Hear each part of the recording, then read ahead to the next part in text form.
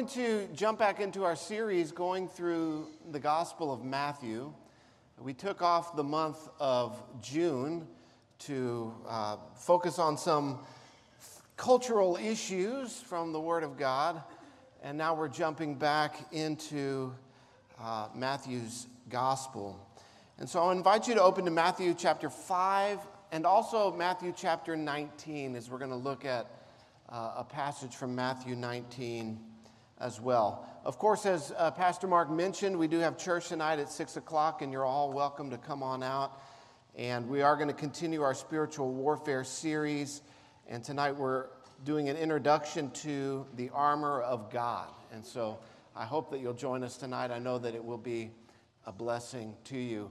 I also want to make mention the next 2 Sundays, I'm going to be on vacation with my family, and I'm glad you're excited about that. So I will be gone the next 2 Sundays, but Pastor Mark will be here filling the pulpit, and I know he always does a fantastic job. And we'll just keep going through Matthew's Gospel on Sunday morning and then the armor of God on Sunday evenings. And so I just want to make you aware of that. So Matthew chapter 5. I do, as we're jumping back into this, want to just remind you of where we're at and what the context is here. You'll recall that at the very beginning of Matthew chapter 5, where in verse 1 it says, "Seeing the crowds, Jesus went up on the mountain, and when he sat down, his disciples came to him." That Jesus here in this, what's called the Sermon on the Mount, what Jesus here is doing is he is giving the proper interpretation, the proper understanding of another sermon that happened on another mountain. That sermon that happened on another mountain was when Moses went up Mount Sinai and received God's law for God's covenant people. And over time, there had been a lot of twisting, a lot of distortions of that covenant law for God's covenant people. And Jesus now coming as the initiator of the new covenant, he gives us the proper interpretation of God's covenant law for God's covenant people. And you and I, through faith in Christ, have been brought into that covenant, that new covenant. It's not a covenant of works. It's not a covenant by which we are made right with God through our own law keeping, but it is a covenant of grace. By grace have you been saved, not of works. It is the gift of God. And so through the perfect work of Christ on the cross, we who have trusted in him and in that work have received forgiveness of our sins, of which are many. Amen? And so Jesus here is now interpreting and teaching what it will look like to live as a part of his kingdom. His kingdom. Remember last week, I don't know if you remember last week, I taught on the kingdom of God. That God reigns, amen? That Christ is king. He's the King of kings. He's the Lord of lords. Well, this king, to be a king and to have a kingdom, guess what you have to have? You have to have a kingdom law.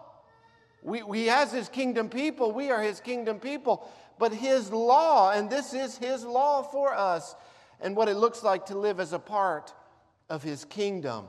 And so that's what this sermon is. It's what it looks like to live as part of the kingdom of God. We see this here in chapter 5, verse 17, where Jesus said clearly, "Do not think I have come to abolish the law or the prophets." That's what we call the Old Testament scriptures. "I have not come to abolish them, but to fulfill them." That word fulfill literally means to put into full force or to bring it into fruition. That through time and history, the law and the prophets had been corrupted, distorted, if you will, by false interpretations. Jesus says, "I'm not come to abolish them, but to put them into full force, to bring them to their ultimate fulfillment." And then he goes on to teach us about how to rightly interpret God's law. So he didn't come to abolish the law, but to fulfill it. And he even told us that his law, the law of God, is binding. In verse 18, he says, "For truly I tell you, until heaven and earth pass away." And how many of you can look around and say that hasn't happened yet? Okay, we're still here. Heaven and earth have not passed away. Until heaven and earth passed away, not an iota, not a dot. He's saying the smallest stroke of the pen, even down to the punctuation of God's law, will not pass until all is accomplished. Therefore, whoever relaxes one of the least of these commandments and teaches others to do the same will be called least in the kingdom of heaven. But whoever does them and teaches them will be called great in the kingdom of heaven. And so Jesus, from here, he goes on to list 6 things, 6 distortions on the law of God, 6 common teachings that were prevalent in his day that he is correcting. And we see that by him saying, "You have heard it was said this, you have heard it was said that." And so what Jesus is doing here is he is not correcting Moses, because Moses brought God's law, and God's law is good, and God's law is perfect. Moses didn't need correction. Moses' interpreters are what needed correction, the scribes and the Pharisees. And so we looked at the first 2 of these that dealt with anger and that dealt with lust. And here we now come to the third one. And I just want to lay this as a warning to you today that this is a sensitive topic. The issue that Jesus deals with here today is a sensitive issue because it deals with some of the most difficult things that we will ever face in life, and that has to do with relationships. With relationships, and specifically marriage relationships, and even more specifically, when a marriage dissolves into divorce. And so I want to just treat this here today with a great deal of sensitivity, because I know that there is a great amount of pain around this issue. In fact, when a marriage ends in divorce, I don't know that there is anything more painful than that in all of human experience. And I just want to say this morning that if you are here and you have been through a divorce, God loves you. God loves you. I know that the scripture says that God hates divorce. And let me tell you, God does hate divorce. But the reason God hates divorce is because he loves you. And the pain and the anguish and the turmoil and the destruction that divorce brings to our lives. And not just divorce, but the sins that precede a divorce. And so as we deal with this morning, I just want you to know that God loves you, that you are not marked with some sort of stigma or some sort of unforgivable sin, and that many times when a marriage ends in divorce, there has been a great deal of betrayal, a great deal of abuse, a great deal of sin that has been perpetrated against you, possibly even as a victim. And I want you to know that God's heart is towards you today. The Bible says that God is near. He is close to the brokenhearted. And so with that laid as bringing us up to date on the context, let's look at verse 31. And then immediately we're going to jump to Matthew chapter 19 and look at that passage. Then we will pray, and then we will begin working through this together. So Matthew chapter 5, verse 31. Again, Jesus correcting the teaching that's prevalent in his day, he says this, "It was also said, whoever divorces his wife, let him give her a certificate of divorce. But I say to you that everyone who divorces his wife, except on the ground of sexual immorality, makes her commit adultery, and whoever marries a divorced woman commits adultery." Now let's go to Matthew chapter 19. That's a very short summary teaching that Jesus gives here in Matthew 5, correcting a false teaching. We are somewhat at a disadvantage when we simply read Matthew 5 without understanding the context of the false teaching that Jesus is correcting. But we get a greater glimpse of this in Matthew chapter 19 in verse 3. The Pharisees came up to Jesus and tested him. Okay, so they're not being genuine. They're not being genuine in their question. This is a test. That they're trying to trap Jesus. They're trying to make Jesus say something that they would be able to say Jesus is disqualified from being a teacher, from being a rabbi. And so this is not genuine. This is not them genuinely seeking, Jesus, I'm in this marriage, my wife has committed adultery, my wife has abandoned me, or Jesus, my husband has committed adultery, my husband has abandoned me, my husband is abusive. What are the contexts? Where do I stand? What should my next course of action be? That is not what they're doing. Instead, they're trying not to follow Jesus, but to discredit Jesus. So we got to make sure that we understand their question is not genuine, their question is not sincere. The Pharisees came up to Jesus and tested him by asking, "Is it lawful to divorce one's wife for any cause or any reason?" He answered, "Have you not read that he who created them from the beginning made them male and female, and said, therefore a man shall leave his father and his mother and hold fast to his wife, and the two shall become one flesh. So they are no longer two, but one flesh. What therefore God has joined together, let not man separate." They said to him, "Why then did Moses command one to give a certificate of divorce and to send her away?"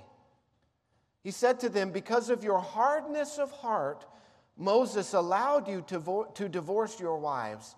But from the beginning it was not so. And I say to you, whoever divorces his wife except for sexual immorality and marries another commits adultery."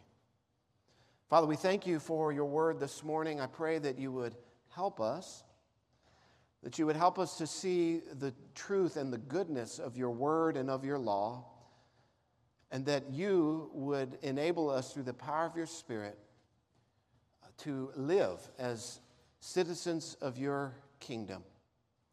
Lord, that we would be able to say, like the Apostle John, that we love to keep your commandments and that your commandments are not burdensome.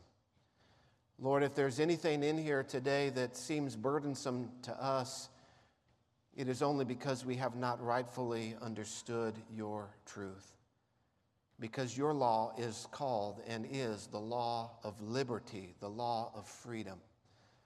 So Lord, help us to see how this law helps us to walk in freedom today and not in bondage, because you came to set us free from the captivity of sin and Satan so that we might live free, loving you and serving you and keeping your commandments.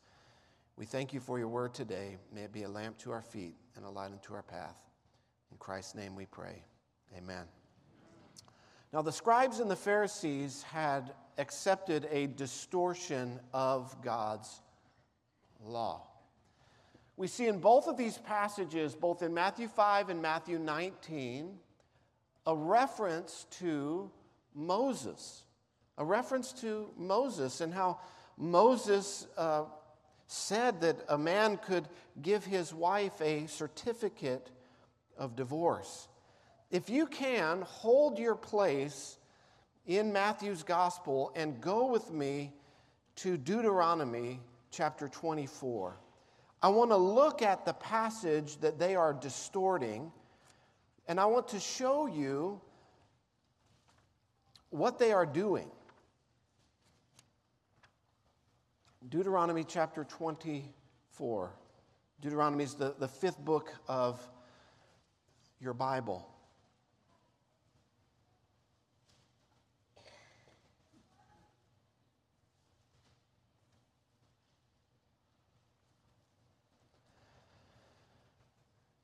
Deuteronomy 24, verse 1, it says, "When a man takes a wife and marries her, if she finds no favor in his eyes because he has found some indecency in her, and he writes her a certificate of divorce and puts it in her hand and sends her out of his house, and she departs out of his house, and if she goes and becomes another man's wife, and that later man hates her and writes her a certificate of divorce and puts it in her hand and sends her out of his house, or if the latter man dies who took her to be his wife, then her former husband who has sent her away may not take her again to be his wife after she has been defiled.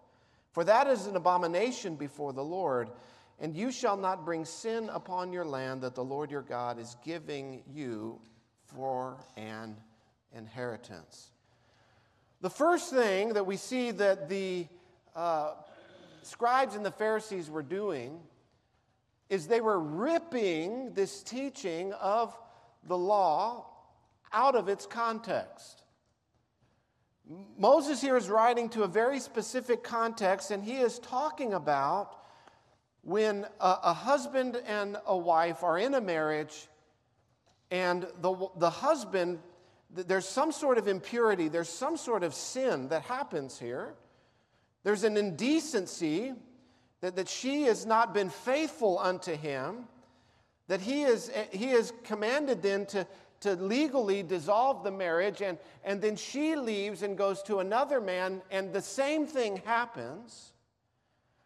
That first husband is not to take back to himself his former wife who has now become the wife of another man. That's the context.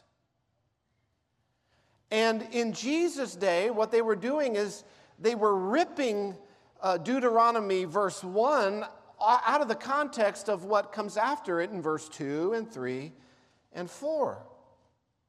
And there were two schools of thought, two controversies that were happening in Jesus' day surrounding Deuteronomy 1, ripped out of its context. And there was one rabbi that taught, his name was Rabbi Shammai. This rabbi taught that you could not divorce your wife for any reason, that basically there is no grounds for divorce whatsoever. He held to a very strict interpretation of this. There was another rabbi, that was Rabbi Shammai. Rabbi Hillel held a very relaxed view, and this was the view that the scribes and the Pharisees had. This relaxed view was what they were asking Jesus about. Can a man divorce his wife for any reason? For any reason. And so they literally taught, the teaching that was prevalent in Jesus' day was that if you as a man just all of a sudden woke up one day and you weren't happy with your wife anymore for whatever reason, you found somebody else that looked better and you just decided, you know what, my 50-year-old wife, I'm going to divorce her and I'm just going to get a 20-year-old wife now. You can do it. Because Moses said that if you find something about her that you don't like, you can divorce her and send her away with a certificate of divorce. They even taught to the point if she burns the toast, write her a certificate of divorce and go find someone who knows how to work a toaster. And so it was very abusive. And it was a total distortion of God's law. And the Pharisees had sided with this teaching from Rabbi Hillel. And this is why Jesus says, you have heard it said in Matthew chapter 5. You have heard it said. I want to read you a quote on this passage from a theologian from the last century, R.J. Rushdoony. Listen to what he says here. He says, it is noteworthy that the law of divorce, he puts it in quotes, as taught by the Pharisees, that the way they interpreted this law, and cited by our Lord in Matthew chapter 5, he says it's noteworthy that it strips from the actual law all reference to God's purpose for marriage and the legal ground for divorce. Rather, it reduces divorce to a masculine prerogative and power. And here he quotes what they had taught. Whoever shall put away his wife, let him give her a writing of divorcement. This is a false summation of Deuteronomy 24:1. It eliminates from the law God's standard of holiness, namely the fact that there was some uncleanness or indecency in her, that she had committed some sort of sin or sexual impurity. And so it eliminates from the law of God his standard of holiness, and it leaves only one determining factor: man's will. This is evil. That's the end of that quote from R.J. Rushdoony.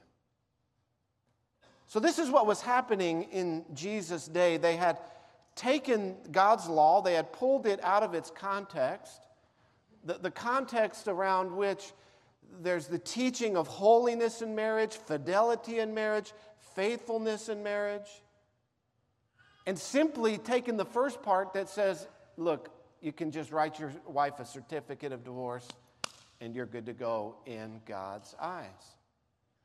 And Jesus now in Matthew chapter 5, if we go back to Matthew chapter 5, he says, no, that's not the way that it is.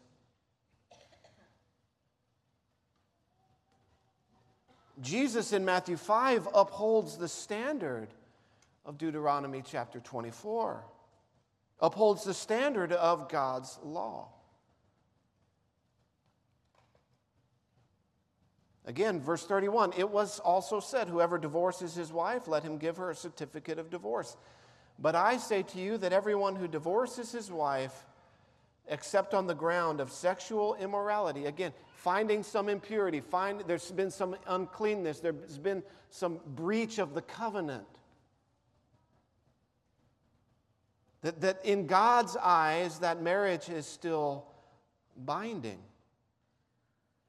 And therefore, he says that if you do that to your wife, you make her commit adultery, and whoever marries a divorced woman in that state also himself commits adultery.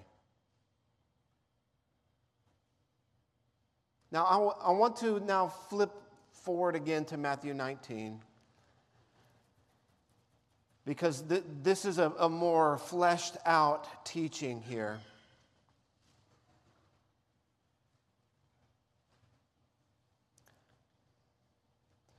And I want you to notice something, that when they ask him, they come to him to test him. Jesus is just brilliant, right? Jesus didn't just, he didn't just fall off the turnip truck. I don't know what that means, but I've heard people say it. He knows what they're doing, and he rebukes them. He rebukes them. They're trying to trap him based on an interpretation of Deuteronomy 24. And how does Jesus begin his answer? verse 4, 19:4. Have you not read? He begins by saying, do you know your Bible? Have you ever read the Bible? What an amazing statement. And the portion of the Bible he quotes isn't in the 5th book of the Bible, Deuteronomy. The passage that he quotes is from Genesis 1 and 2, the very first pages of the Bible. He's saying, guys, you don't know how to interpret Deuteronomy 24 because you didn't read Genesis 1 and 2. Let me give you a teaching on marriage. He says, you don't understand divorce because you don't understand marriage. So before we can even start talking about divorce, Jesus says, I need to bring you up to speed on what marriage actually is. And so Jesus gives this teaching on marriage from Genesis chapter 1 and Genesis chapter 2. And from this, we can see 3 things. I'm going to give you these 3 things that Jesus gives for us today. The first is that he says marriage is an institution that is created and blessed by God. Marriage is from God. Marriage is not a social construct. Marriage is not something that mankind invented. Marriage is not something that we came together and collectively decided it would be better if we could pair off a man and a woman together and that they could form a family. This would be a good way to structure society. That's not what Jesus says. Jesus says marriage was created by God from the beginning. So marriage is an institution created by God and blessed by God. Therefore, God is the one who defines what a marriage is. Amen? And Jesus goes on to say what a marriage is, created by God, defined by God, and it is one man and one woman. Now, because we live in a culture that has not read, that is not based on the Word of God, that hasn't opened up to Genesis chapter 1 and 2 in a whole long time, though our country was founded on the Word of God, we have strayed. We have then been educated in another religion, not the one true religion, but another religion, secularism, humanism, atheism, evolutionism, all of those ideas. Because we have rejected God and we don't believe there's a creator above us that creates everything, we're all just meat walking around doing... I don't understand. Sorry. We're all just...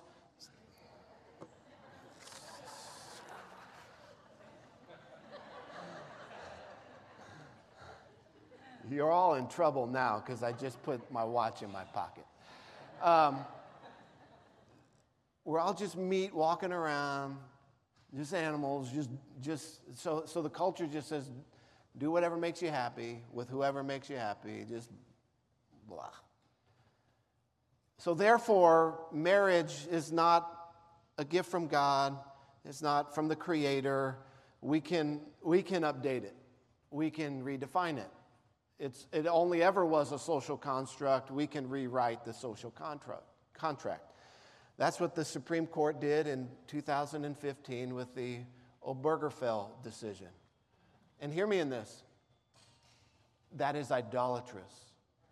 Because the Supreme Court declared itself to be God with that decision. Amen. Because God is the only one who defines what marriage is. And the Supreme Court and our government thinks they're God. Thinks the state is God. Thinks that they can play God. And so through Obergefell, which I'm praying and I hope you're praying too, that one day Obergefell, and I'm not just praying, I'm believing, that one day Obergefell will be in the same dustbin of history that Roe v. Wade is in as well. And that we will once again recognize God's authority. God defines marriage. And notice here who's involved in marriage. A man and a woman and God. And God. God is the one that joins them together. God is the one that joins a man and a woman together in marriage. Many people today don't understand divorce because they don't understand marriage. They think that marriage is just an agreement between two people, a private thing. A contract between two parties. So then, if that's all you view marriage as, it's just a contract between two parties, well then, why can't two men make that kind of contract? Why can't two women make that kind of contract? And we want to be inclusive, so why don't we let 3 men and 2 women get into a marriage contract? And you see where this goes. Marriage is not a contract between two parties. Marriage is a covenant between 3 parties: man, woman, and God.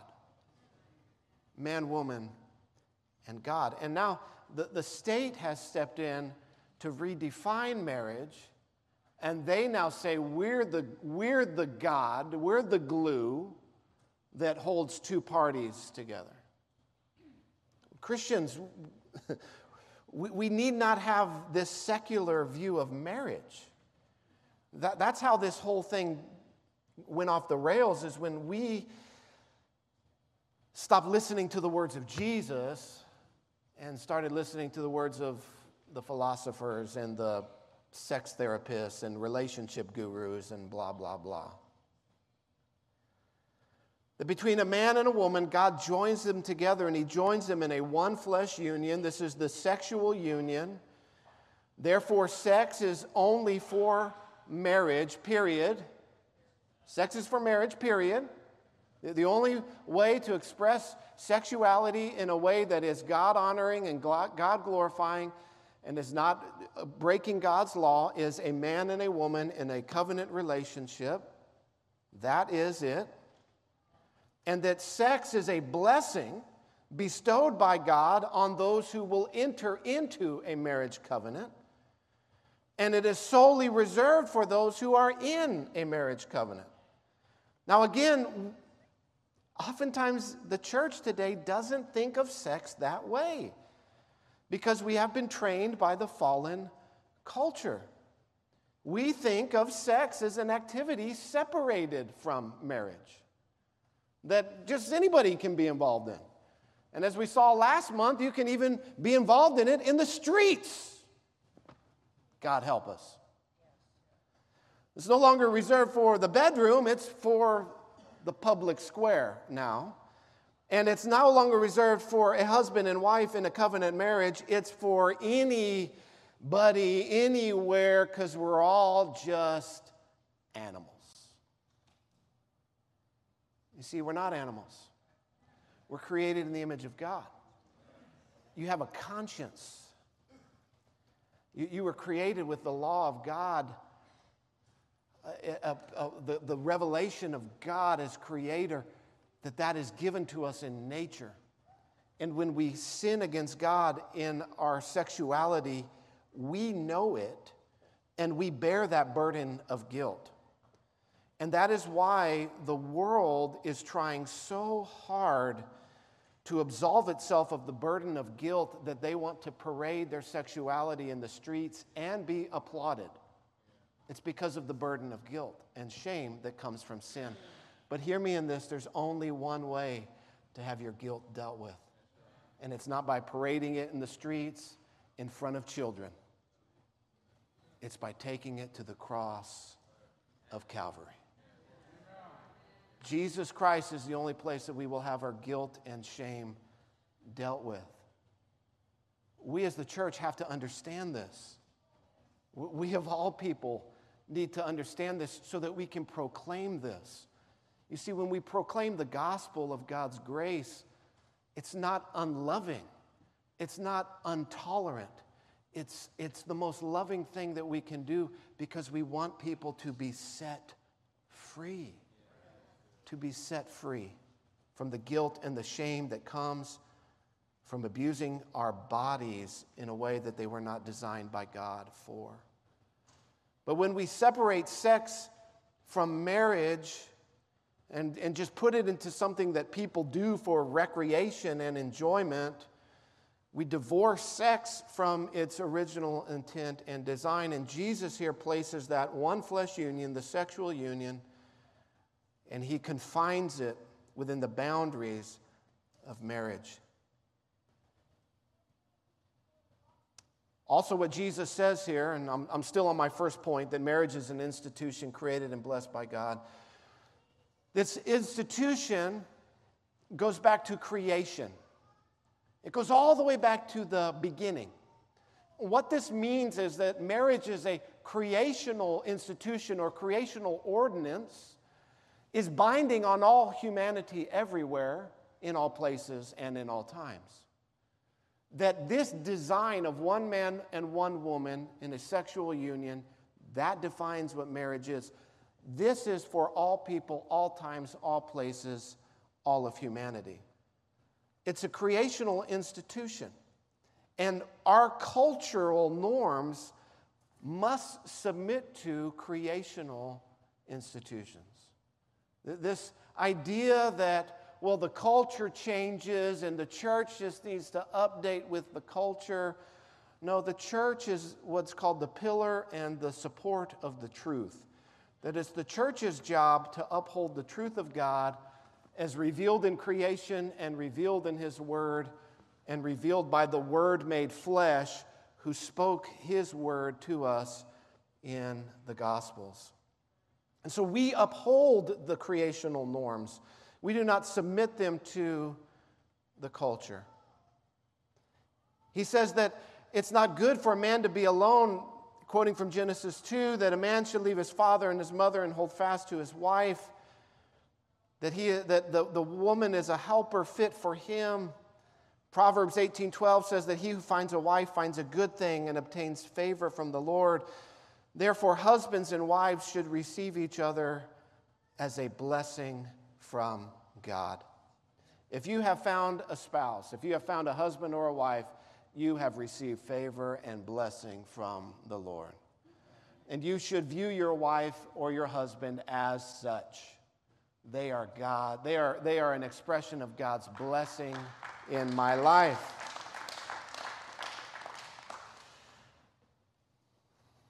So God's purpose for marriage is tied to His purpose for humanity in creation as image bearers. And that when husband and wife come together in marriage, they are imaging God in a particular way. Paul talks about this in Ephesians 5, that the husband is a picture of Christ in the marriage, and that the bride is a picture of Christ's body, the church, in the marriage. And that when a Christian marriage rightfully lives out their marriage under God, according to God's word, that Christian marriage shows forth the image and the glory of God in creation. A beautiful thing is what God intended marriage to be. And so God's purpose for marriage is tied to His purpose for humanity, which is to say, to bring Him glory. God's glory is displayed in marriage, which means that marriage is not simply about our personal fulfillment. And if we make marriage about, well, I'm not being fulfilled, I'm not being satisfied, guess what? You're not going to be fulfilled or satisfied in anything. Marriage is about bringing God glory. And when we submit our lives and our marriage to God's word, we show forth the glory of God. But when we make marriage about our own personal fulfillment, we do not bring God glory, and we also don't find fulfillment. But as it turns out, because we were created to bring God glory, if I will, instead of seeking fulfillment in marriage, instead seek to bring God glory in my marriage, you know what I will find? Fulfillment and satisfaction. There is a great deal of fulfillment and satisfaction to be found in marriage, but not if I seek that from my partner, but rather if I seek my satisfaction and my fulfillment in Christ. Because if you are looking for your marriage to satisfy you instead of Christ, you end up placing a burden on your spouse and a burden on your marriage that it cannot fulfill. Because even in marriage, the satisfaction that is there, it doesn't come from marriage or my spouse. It comes from the God who created marriage and my spouse. So as we as God's people seek to live under God's rule and reign in His kingdom, obeying His word as it applies to marriage, we bring Him glory and we find the most satisfaction and fulfillment.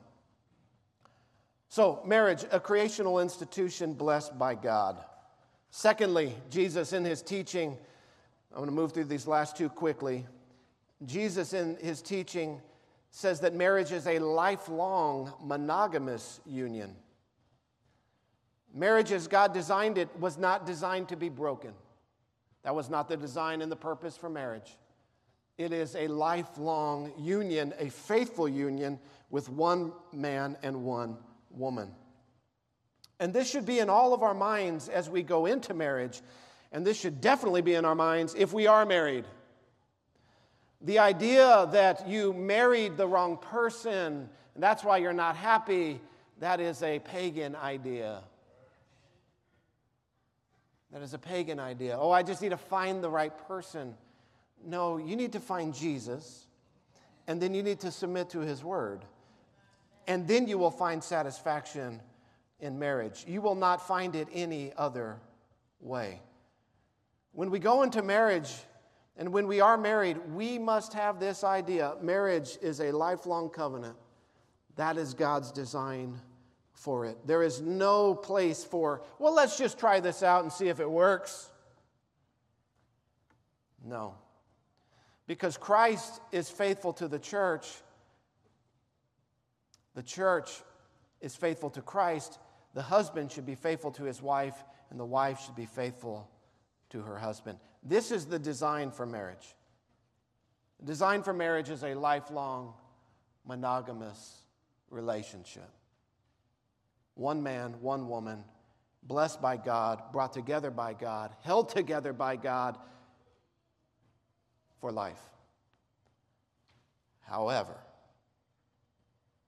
because of sin entering into the world, God has made a concession for divorce. Because of sin entering the world, God has made a concession for the marriage union to be dissolved, to be broken. But hear me in this, especially for God's people, divorce is not option one.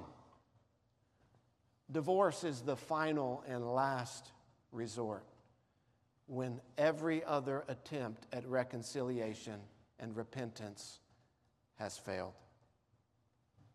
Divorce is not the first option. Divorce is the last option.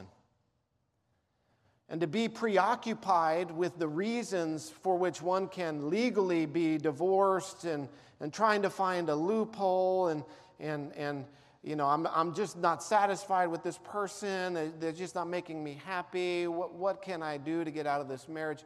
If that is in your mentality, that's the same thinking that the Pharisees had. That's the same thinking that the Pharisees had, that Jesus corrects. But when the covenant of marriage has been broken through unfaithfulness, through sexual sin, and Paul goes on to expound upon this in 1 Corinthians 7. I don't have time to go there this morning. Paul writes a whole chapter giving different situations and scenarios in 1 Corinthians 7 on what to do when relationships break down because of sin. Paul goes on to say there that even abandonment is cause for legally divorcing in God's eyes. That if a husband abandons his wife, if a wife abandons her husband, that person has broken the marriage covenant.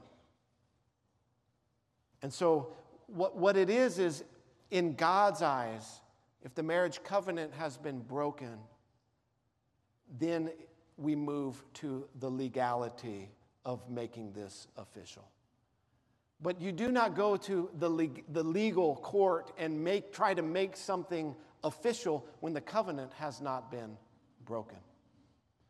And so because of sin, and because sin has entered into the world, and because there are sinners in marriage, God has provided the avenue of escape for the victim.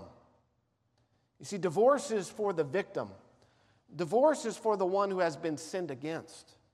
Divorce is for the one who the spouse has been unfaithful and refuses to reconcile, that they would not be trapped for the rest of their life in that sort of an unfaithful marriage.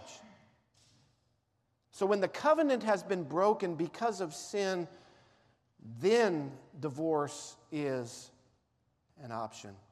But it is not the first option. It is the last option.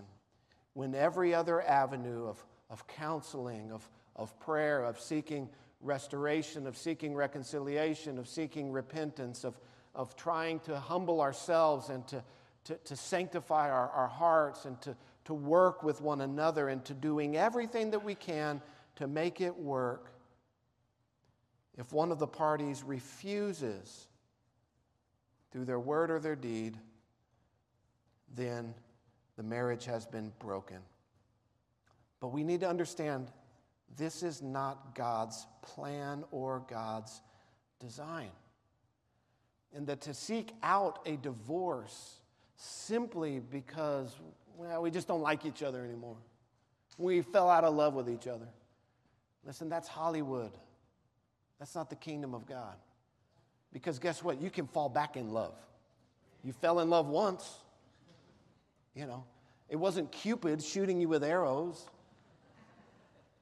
That when two people, even if they've grown apart, even if they've grown distant, because God is a restorer, and because God is the one who blesses marriage, if two people find themselves in that position, if they will humble themselves under the word of God and seek Christ and to obey his word towards their spouse, I don't believe that there is any relationship that God cannot heal. God is the miracle worker. God is the one who brings dead things back to life. Because Jesus walked out of the grave 2,000 years ago, there is hope for your marriage that might seem lifeless and dead. Because Jesus knows the way out of the grave.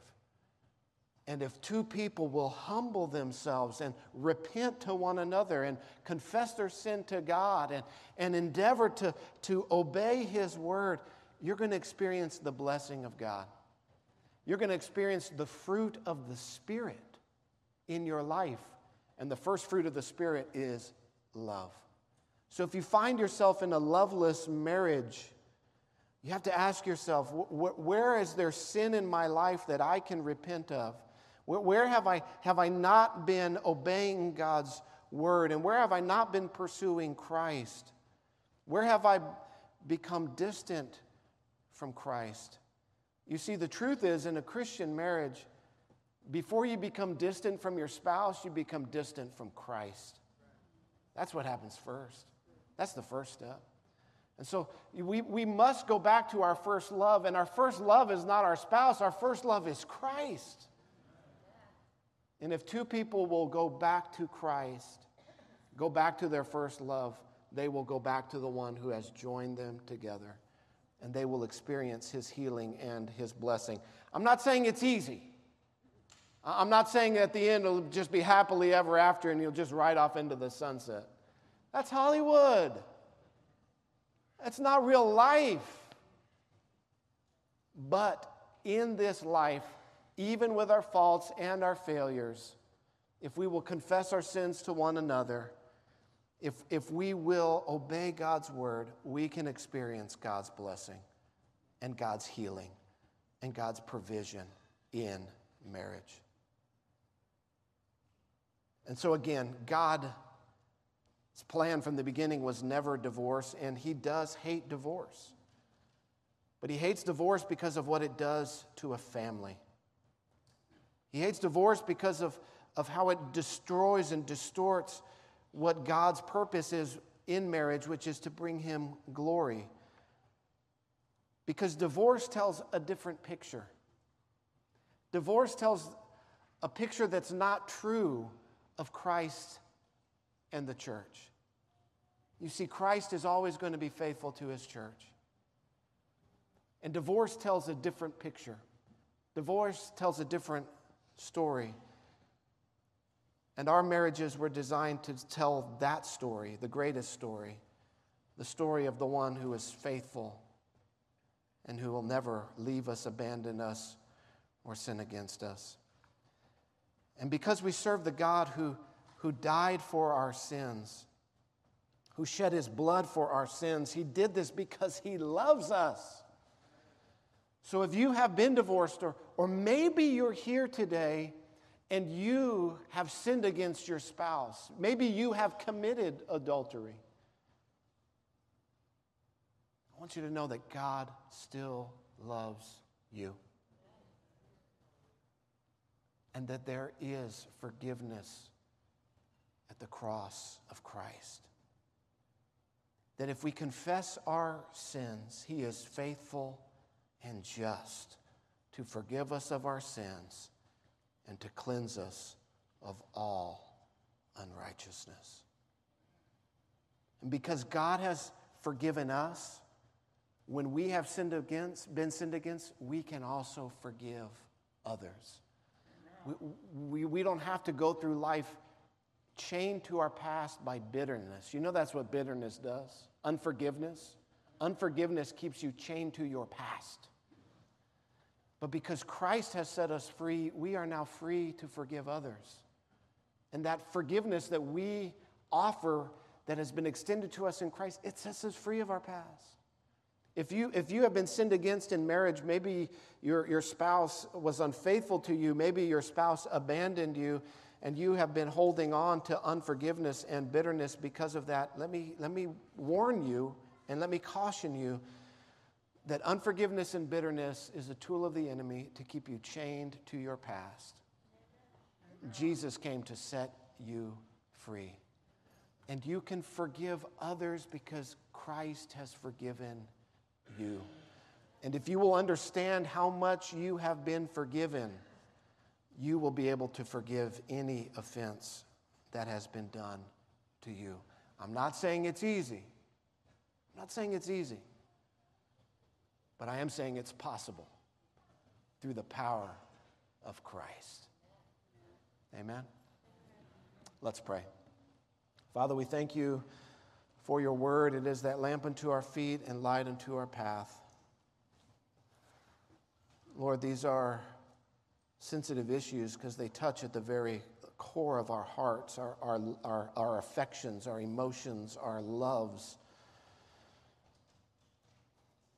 You've given us the perfect picture of marriage. We are all imperfect. There's only one perfect marriage, and we share in it as your bride. Lord, every other marriage is an imperfect picture of